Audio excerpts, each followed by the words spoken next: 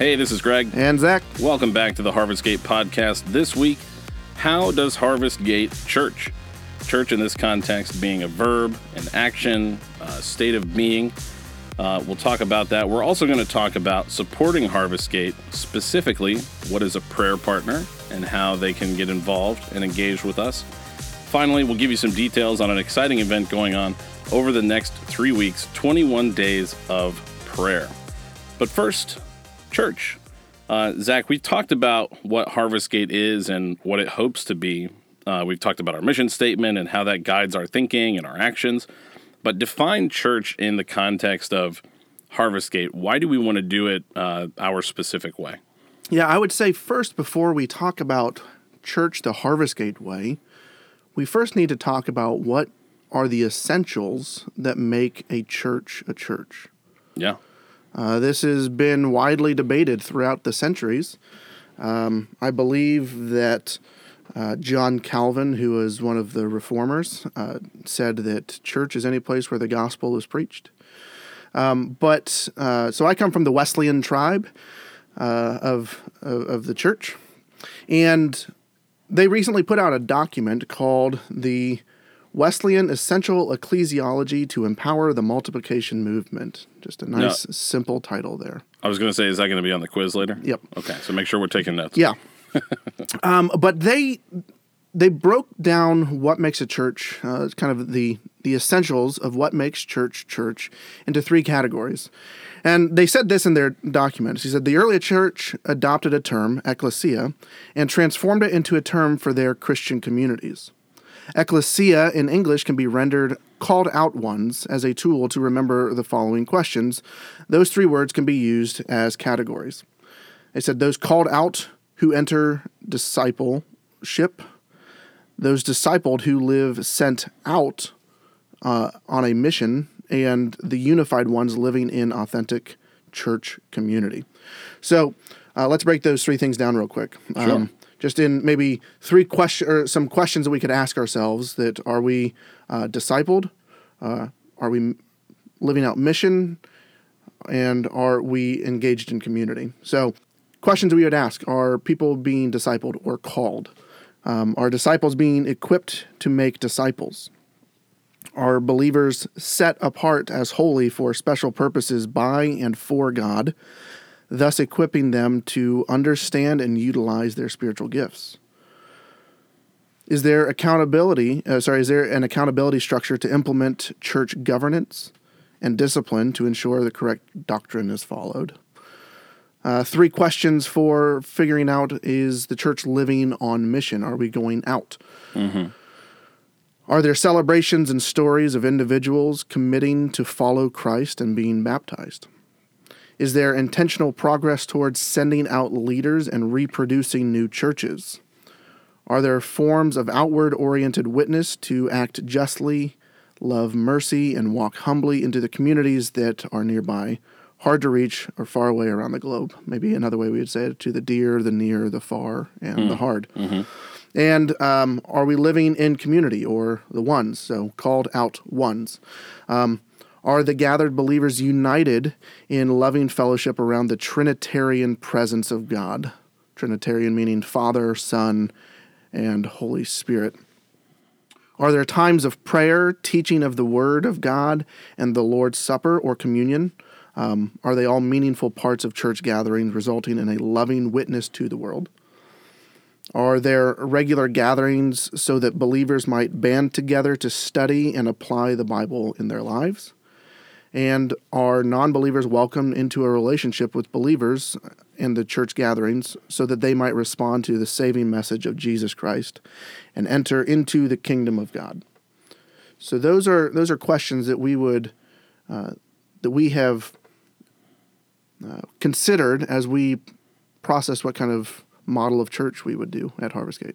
Right. And one of the things I didn't hear in there was something specific about you've got to have this kind of building on this street corner with this kind of sign to attract people to, get mentions on social media for your witty poster, your witty message on the board every week. How is how is Harvestgate kind of taking those concepts about what a church is and just doing it in a house instead of a traditional church, building? Yeah, so the model of church that we tend to understand here in the 21st century is what has been recently understood or described as the attractional church. Mm-hmm. How can we get all of these people out there to come to where we are in here? And this really goes back to Constantine. Constantine was one of he was the first, and I use this loosely, he was one of the first Christian emperors. And he made the Edict of Tolerance, which essentially states that Christianity was no longer illegal and that it could be practiced. It was actually just freedom of religion in general. That was probably helpful at the time. He then later got baptized on his deathbed. Uh-huh. But it was around this time period that they started building cathedrals and things like this. Now that Christianity, now that it's the 300s and Christianity is no longer illegal, people don't have to meet secretly in their homes because they're not fearing persecution anymore. So for the first 300 years of the church gathered. We read this in Acts chapter 2, verses 42 through 47, that they met daily in the temple courts, they gathered in synagogues, they gathered together for prayer, and they met in one another's homes. And throughout the New Testament, we hear stories about to the church that meets in so-and-so's house, to the church in this city, to the church that meets in so-and-so's house. It's there again and again and again. So we wouldn't say that what we're doing is new. We would actually say that it is an ancient model that's being rediscovered or reevaluated. It's an interesting, I think, way to approach it. I mean, you mentioned that it's, the thought process or the way that modern churches have gone about it for a long time is attractional. Look at this huge building. Look at all the people that are here that are having a great time. Come to us. And we're kind of trying to take the opposite approach. We're trying to go to where the people are, into the community where they are, to instead of inviting them to a building, we're inviting them into our home, and it's a more intimate setting. Yeah, so we would say, there's, again, with this language of attractional church, there's kind of the counterpart to it, which would be the missional church. Right. How can the church live on mission? And this stems from Jesus' words, where he says, the Son of Man came to seek and save the lost. And this idea of seeking and saving, people aren't just going to come to you for the most part. Yeah. You need to go to where the people are. We would call this incarnational living. Incarnational meaning to put on flesh, to live incarnate, or it's where we get the word like carne asada. It means like flesh or meat, those kinds of things. So Jesus put on flesh and became man. So he incarnated himself into society. In the same way, the church, we believe, needs to reincarnate ourselves into society and not isolate ourselves. Right. And we read this in Matthew chapter 13. Jesus tells the parable of the wheat and the weeds, that the wheat and the weeds need to grow together, because if we try to uproot the weeds, we will end up uprooting the wheat as well. So we want to go and be amongst the people and invite them into perhaps the most intimate setting that we can, and that is the home. I think it's a really interesting way of doing it. And one of the things that has come up in conversation, like, thinking about this topic, was how is that going to maybe influence or impact, more casual churchgoers? And I sort of point the finger at myself. When I go to a church, and we've talked about how I've sometimes felt uncomfortable in that space, one of the things that I look for is a way to kind of, hide in the background. I don't necessarily want to engage with everybody or talk about things. I don't want people to ask me about church-related stuff. I'm just there to listen, to, support my wife, or, to come listen to a message that you're talking about.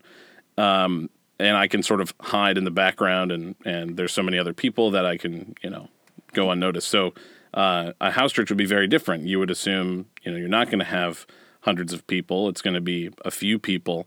How do you try and bring in people that are, maybe a little more uncomfortable with church at large? Yeah. Well, Greg, what you're talking about, this feeling uncomfortable in church and things like that and blending into the background, a lot of times this happens outside of a relationship. You're not just going to go show up to somebody's house that you don't have a relationship with of any sort. That's true. And so what might make this more comfortable for you is that you have a relationship with me. Mm-hmm. You know that that you know the values that I have. You know the hopefully the character that I have and the integrity that I have.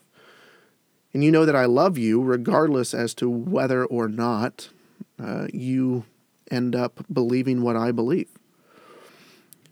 Now, that same thing might apply to people in a large church setting, in an attractional church model setting. Yeah, they maybe didn't drive by that morning and think to just stop in, but they knew someone who was there who invited them there. Yeah, but you don't know those people. Right. So you don't know whether or not they will stop engaging in a relationship with you if you don't ever come to faith in Jesus Christ. Right. And so there's a trust that happens here. And I would say that what this model of church does, this house church model, is it allows us to engage more deeply in relationship. Now, this isn't going to happen, there's probably not going to be explosive growth that happens. I work in what I would call a traditional church currently. Yeah, and we're certainly not knocking traditional church, but I think we're trying to understand and also communicate to people that might be interested in what we're doing to why we're choosing to do it a specific way, why we haven't really talked about any long-term goal to purchase a church building, that it is this sort of network of house churches that wants to build relationships. Exactly. So we want to engage deeply in relationship. The early church was so devoted to one another that they sold everything as there was a need, and they gave as there was a need. Right. And so let's say, Greg, that your car breaks down and you don't have the money to pay for it. This specific example is maybe a little too close to home right now. That's right. We've had some car trouble lately. I forgot about that. No, that's fine. It's a good example. But you might go to your local church and say, "Hey, we don't have the money to fix our car right now. Could you help?" And they might say, and this may not be the case, but they might say, all of our money is tied up in ministry things, and right. we aren't able to do that. But in a house church model, I think I've mentioned this before in a previous podcast, what we are looking to do is all the tithes and offering that comes in, none of it is going to go to pay me as the pastor. None of it's going to go to pay for the house that we are meeting in. Yeah, that's what the coffee house is for. Yeah. So 40% of what comes in will go directly towards what I call local missions. To maybe another way to say that is to the dear and the near. Right. Whereas another 40% will go towards foreign missions. You might say the far and the hard places. So that might mean sending a short-term missions team to another country. It might mean supporting missionaries in another country. It might mean supporting, like in Puerto Rico when they had the hurricane that devastated. We could send money down to help and aid with that. Yeah.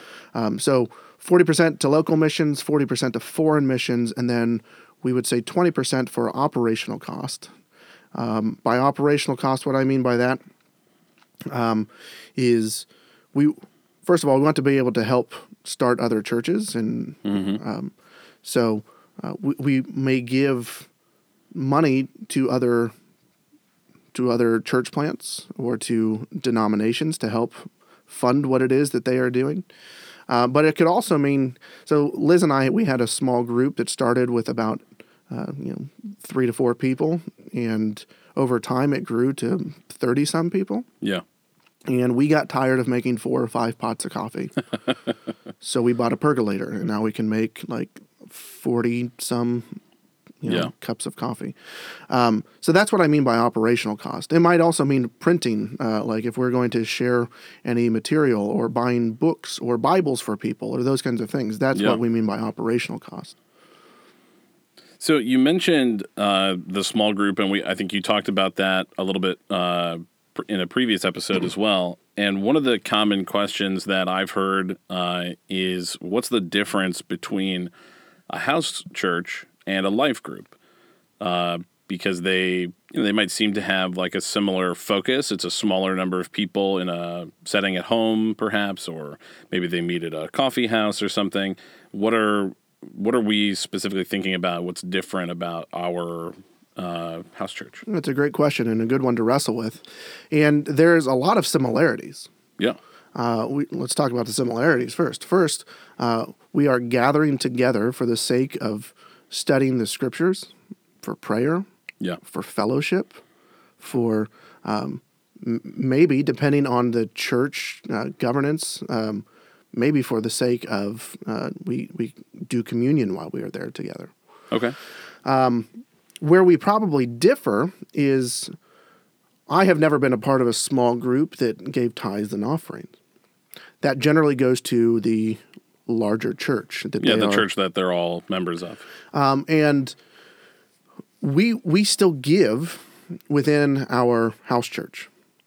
So let's say there's house church A and house church B. They both give tithes and offerings, which tithe literally means 10%. That's what the biblical mandate, if you will. Mm-hmm. So house church A and house church B both give their tithes and offerings, and it goes into the same pot.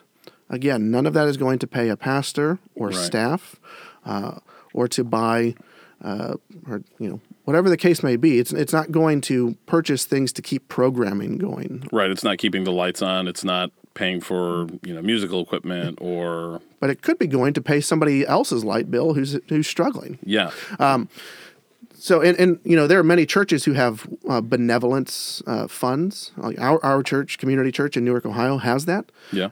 Where there is money above and beyond what goes out for mission and ministry to go and help people turn their lights back on or get their those kinds of things. So we don't want to say that other churches don't do this and we have it all figured out. We don't have it figured out. There's going to be kinks along the way that we're going to have to try to navigate through. Yeah. But one of the things that we want to really celebrate again, I'm going to point back to Acts chapter 2, verse 42. It says, and all the believers or all the disciples devoted themselves. So there's this deep sense of devotion. They devoted themselves to the apostles' teaching, to fellowship. That's the act of growing in relationship with one another, to sharing in meals, which includes the Lord's Supper or communion or Eucharist, whichever term you use, and to prayer. Mm-hmm. So I have found a lot of times, that there is a good focus on teaching and fellowship. Prayer may be there a little bit, and generally communion is not. We want to empower those, both laity and clergy alike, so pastors and churchgoers alike, to be able to perform communion. There are some denominations, some churches, that only the pastors or the priest are able to perform this rite of communion. Right. This is actually, interestingly, this is a little side note, but part of the reason why in the 17th and 18th century, why the Great Awakening within America happened, because after the Revolutionary War, all of the Anglican priests went back to England, and there was no one here to perform communion for the individual churches. Right. And so John Wesley came over and said, we need to do communion. It's commanded of Jesus to do this in remembrance of him. And there's no one here to do this. I don't care if there's a war going on. I don't care if there's a bad thing that happened. We need to have people do this. And so John Wesley went around and he empowered people and raised up leaders and raised up pastors and raised up circuit riders to go and preach, yes, but also to share communion with people. So we want to really engage with this idea of communion, not just the idea of it, but with the rite of communion, because there's so much beauty that happens in communion. We remember what it is that God died, that Jesus died for. We remember and we join in his suffering. We join in his suffering so that we might join in his resurrection and in his life. We are sent out to go love and care for people. All of these things are found within communion, and we want to reclaim that. We also, again, will have devotion to teaching, to prayer, and to fellowship. But that might be some of the things that differ from a life group to a church. And it sounds like, trying to draw like comparisons and differences between them is not necessarily for the sake of validating one over the other, because I think they both have their purpose. But in listening to more about what a life group is, because I admittedly don't know a lot about it prior to this conversation, it does sound like a life group is doing a lot of the things that you would want to do in church, but maybe giving you a more interactive setting to do that, where you at church are there to listen to a message. And if you have questions to try and understand more, to learn more, to dig deeper, your only opportunity for that is for maybe 15, 20 minutes afterwards, if you want to take the time to maybe compete for the attention of the pastor or somebody, familiar with the message, to try and ask them questions immediately afterward. And that's kind of if anyone's ever hung around in church for any length of time right after a service, it very quickly goes from a calm crowd listening to a message to an excited place where the kids are now running around and playing, and it's harder to sort of focus on that information. So maybe a house church presents you, or a life group presents you with a setting that's better for really understanding and asking questions and learning more versus, just receiving a message, which is, not to say that receiving messages isn't bad. Yeah. And I would say that one thing that we tend to not do is communal learning and the communal interpreting of Scripture. Mm-hmm. What we tend to do is we relegate all of this to the people who went to school for however many years, to the pastors, and they're like, well, you just tell us what it is that we need to know, Pastor. And right. As a pastor, I'm sitting here like, no, you need, my job is to equip you to do the work of ministry. You also need to be able to interpret Scripture. You also, it's not just for me sitting in my high tower to do these things. Yeah. Let's do this together. And when bad theology and bad doctrine happens, let's correct it together as a community, going to the Scriptures, looking at church history, looking at just different things, but primarily looking at Scripture. What is the Bible? What does Jesus have to say about such and such a topic? Right. And we do this in community, and we also, excuse me, we also have the opportunity to have conversations. We live in a world today that is so polarized. Mm-hmm. Yeah. And we could, I don't know how many times somebody has left a church because of one snippet of something that a pastor said, never went back and had a conversation about that. And what they would often probably find is that is not what the pastor was saying at all. But they leave the church, and sometimes they leave the faith altogether because they weren't willing to have a conversation. And so this is a great opportunity for us to come together and have conversation and really listen to one another and even to learn to disagree with one another in a way that honors God and honors one another. And I think that's really what we're called to do. I think it's a really good point, because so often you hear a message that somebody's delivering or an opinion that they have, and you, instead of wanting to try and engage in sort of thoughtful conversation about that topic, you just sort of make your decision, your judgment on what you think of that person, and that you don't agree with them. And then that suddenly defines your whole relationship or your whole view of that person. I think we're not defined by individual beliefs or thoughts or actions, but if you can give people the time to, find commonality, common ground in the things that you think or believe, then I think everybody has their beliefs for usually a good cause, a good reason. You want something positive, but you disagree on how to get there. Yeah. And Greg, if I were to hold up a quarter in between the two of us, and I look at this and I say, this is a head, and you're like, no, it's a tails. And I'm like, no, it's a heads. Like, no, it's a tails. No, it's a heads. No, it's a tails. And we could lose our friendship over it. Yeah, duck season. Yeah, rabbit season. But like somebody standing on the side is going, dude, it's just a quarter. Just let it go. Like you're arguing different sides of the same coin. Like it is like come together on what we unite on. And we can both agree that it doesn't go as far as it used to. Yeah, that's true. That's true.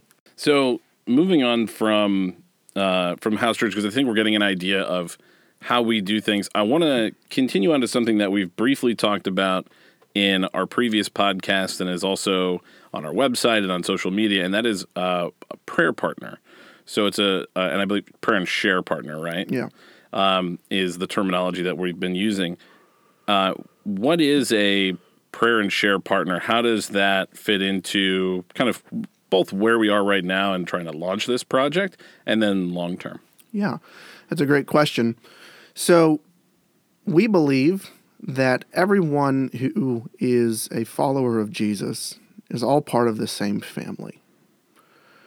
We're all a part of the Big C Church, or we might say the Catholic Church. And I'm not talking the Roman Catholic Church. Catholic literally just means universal. Right. The church universal. So we are all a part of the same family.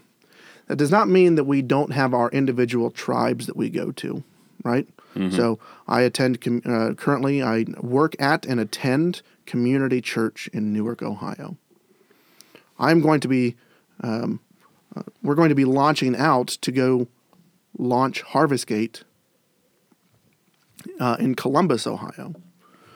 So you might say, well, Zach's leaving the church. I'm not leaving the church. These are still my brothers and sisters who I love dearly. Yeah. And so we still want to stay in connection with one another. I still want to support Community Church because I know the things that they do. I love the things that they do. More importantly, I love the people there and who they are. And so a way that I can still support them is through prayer. I can pray for them whether I'm in Columbus or Nairobi, Kenya, or wherever it is that I am in the world. I can pray for my brothers and sisters and for the Church Universal at wherever I am. And so the word that we use is intercession. I am interceding for Greg. When I pray, Greg's sick, I'm going to intercede on his behalf and pray, ask God for healing for Greg.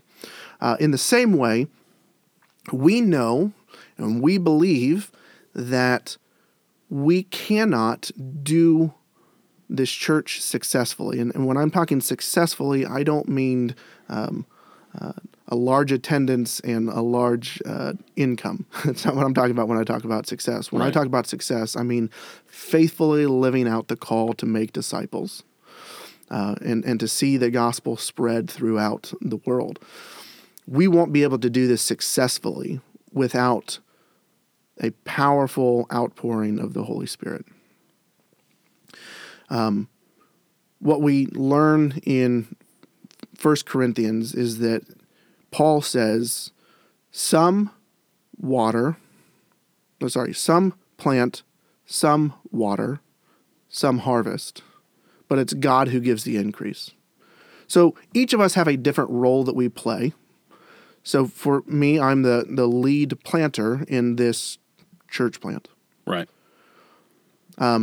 Greg, you have a huge role in this. I mean, you're helping with the podcast. You're helping with a lot of media kinds of things. You're here to support. You and Emily are financially supporting the plant itself. Mm-hmm. There's just lots of ways that you're engaging. But let's say you don't feel called to move to Columbus. Let's say that you don't feel called to give financially. Let's say that there is not anything necessarily physically that you can do to help support. Yeah. You can pray for us, though. Yeah. And that prayer is incredibly important. I would say it's far more important than the money that we need. It's far more important than the goals that we have, because what we need above and beyond anything is Jesus and His Spirit to dwell inside of each of us, to give us what it is that we need. And we're hoping to be like Paul, that we can learn to be content in whatever season we're in, whether we have met much or whether we have little, but that we learn to be content. And so we need prayer for wisdom. We need prayer for financial stability. We need prayer for the lost, for those who don't know Jesus. We need prayer for opportunity to meet those people. Yeah. We need prayer that we would be people of peace as we move into the community.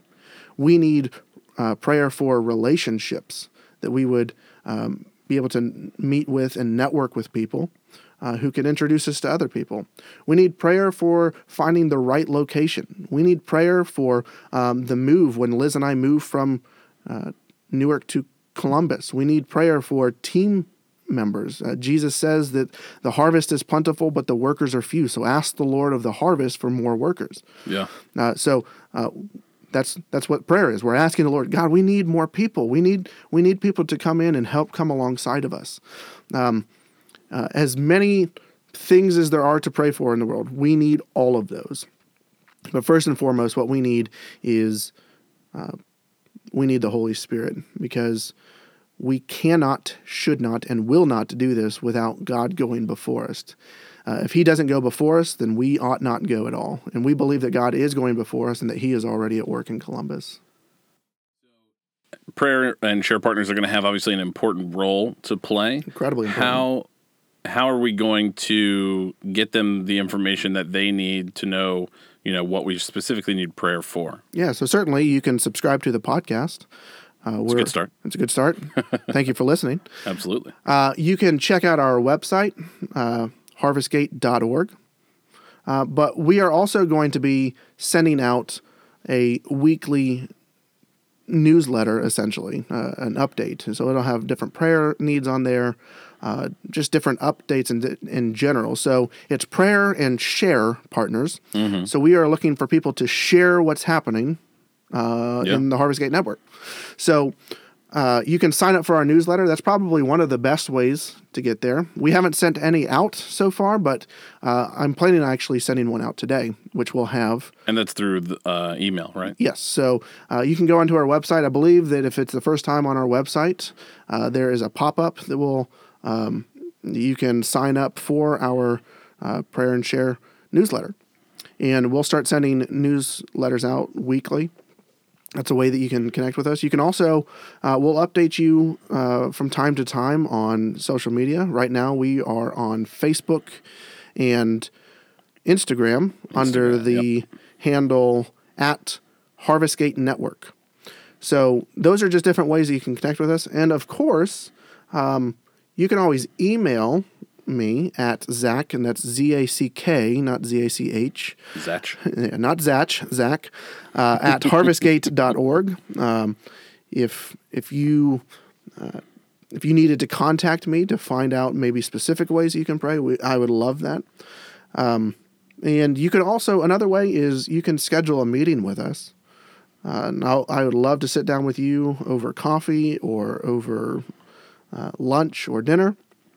If you are in another part of the country or another part of the world, we can set up a a Zoom meeting or we have the technology. We have technology. Praise God for technology.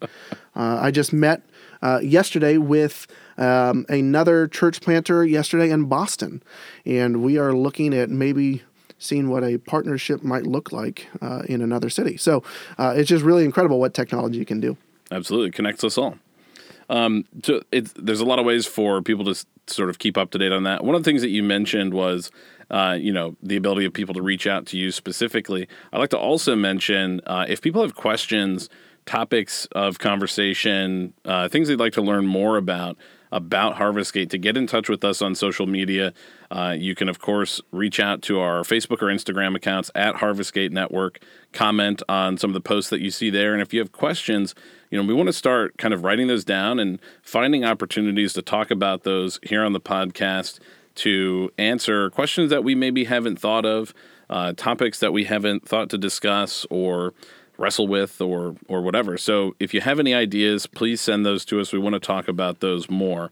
But I want to move on for the last few minutes here to talk about an event that's coming up that will be something that maybe for somebody who's interested in being a prayer and share partner to actively participate in, and that is the 21 Days of Prayer. Can you tell us a little bit about that? Yeah, so this is not an uncommon thing, again, not original to us. But the other day I had a shower epiphany. Do you ever have those, Greg? I think it's called Shower Thoughts, right? Yeah. There's a whole subreddit for it. Yeah, so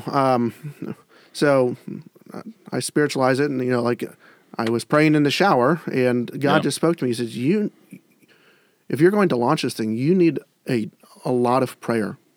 So what I'm calling you to is I want you to engage your community in 21 days of prayer. And so, again, this is not a new thing. I wish it was, this is such a brilliant, innovative idea. Like lots of churches do.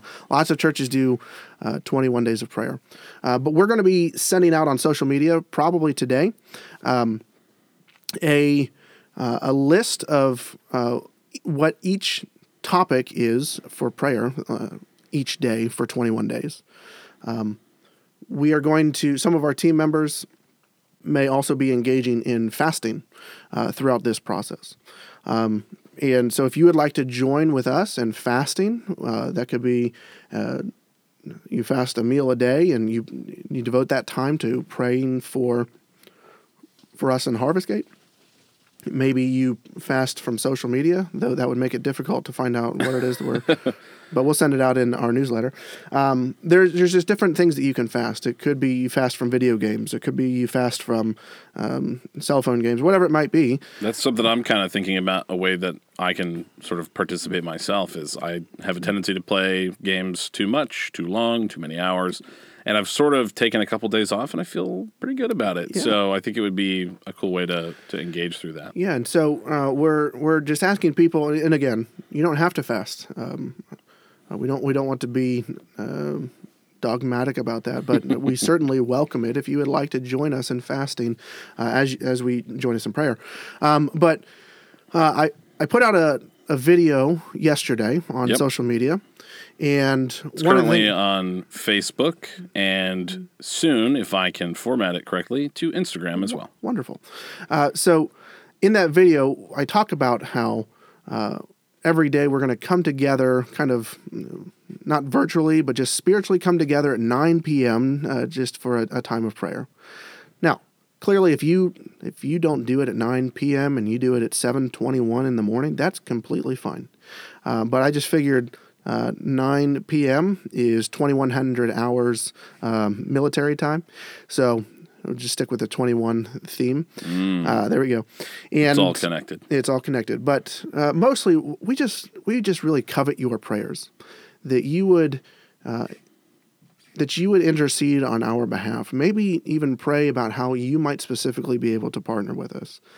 Maybe God lays somebody on your heart who you could connect us with, maybe who lives in Columbus, who is looking for a church to attend. Maybe there's just somebody that we can reach out to and connect with them and just be a person of peace for them. there's lots of different ways that you can pray. And like I said, we'll get those out on social media and out through our newsletter. But again, we covet your prayers, and we cannot, will not, and should not do this without a network of people, a fellowship of like-minded people who care about us, who care about the mission of God, and who care about the lives of people, to come and support and be a part of the team. Just because you don't move to Columbus, just because you may attend a different church, does not mean that you are not a part of the Harvest Gate network or team. And you can be part of our team simply by joining us in prayer. Awesome. Well, that'll conclude our topics of conversation for today. It's been great chatting about these. We're excited to find opportunities for people to get engaged and to work with us more and learn more about what's going on. Send us your questions. Email Zach. I'm sure he might have some free time. He can get find some other things to answer questions and give out information and meet with you and learn more. So thanks a lot, Zach. It's been fun. Follow us on social media at Harvest Gate Network. There are several ways you can engage with us and support the Harvest Gate Network at harvestgate.org. You can subscribe to the Harvest Gate podcast on Apple Podcasts or your favorite podcast app. If you're as excited as we are about this project, please consider supporting us by sharing, joining our prayer team, or donating on our website. Thanks for listening to the Harvest Gate podcast, connecting faith to families, communities, and marketplaces.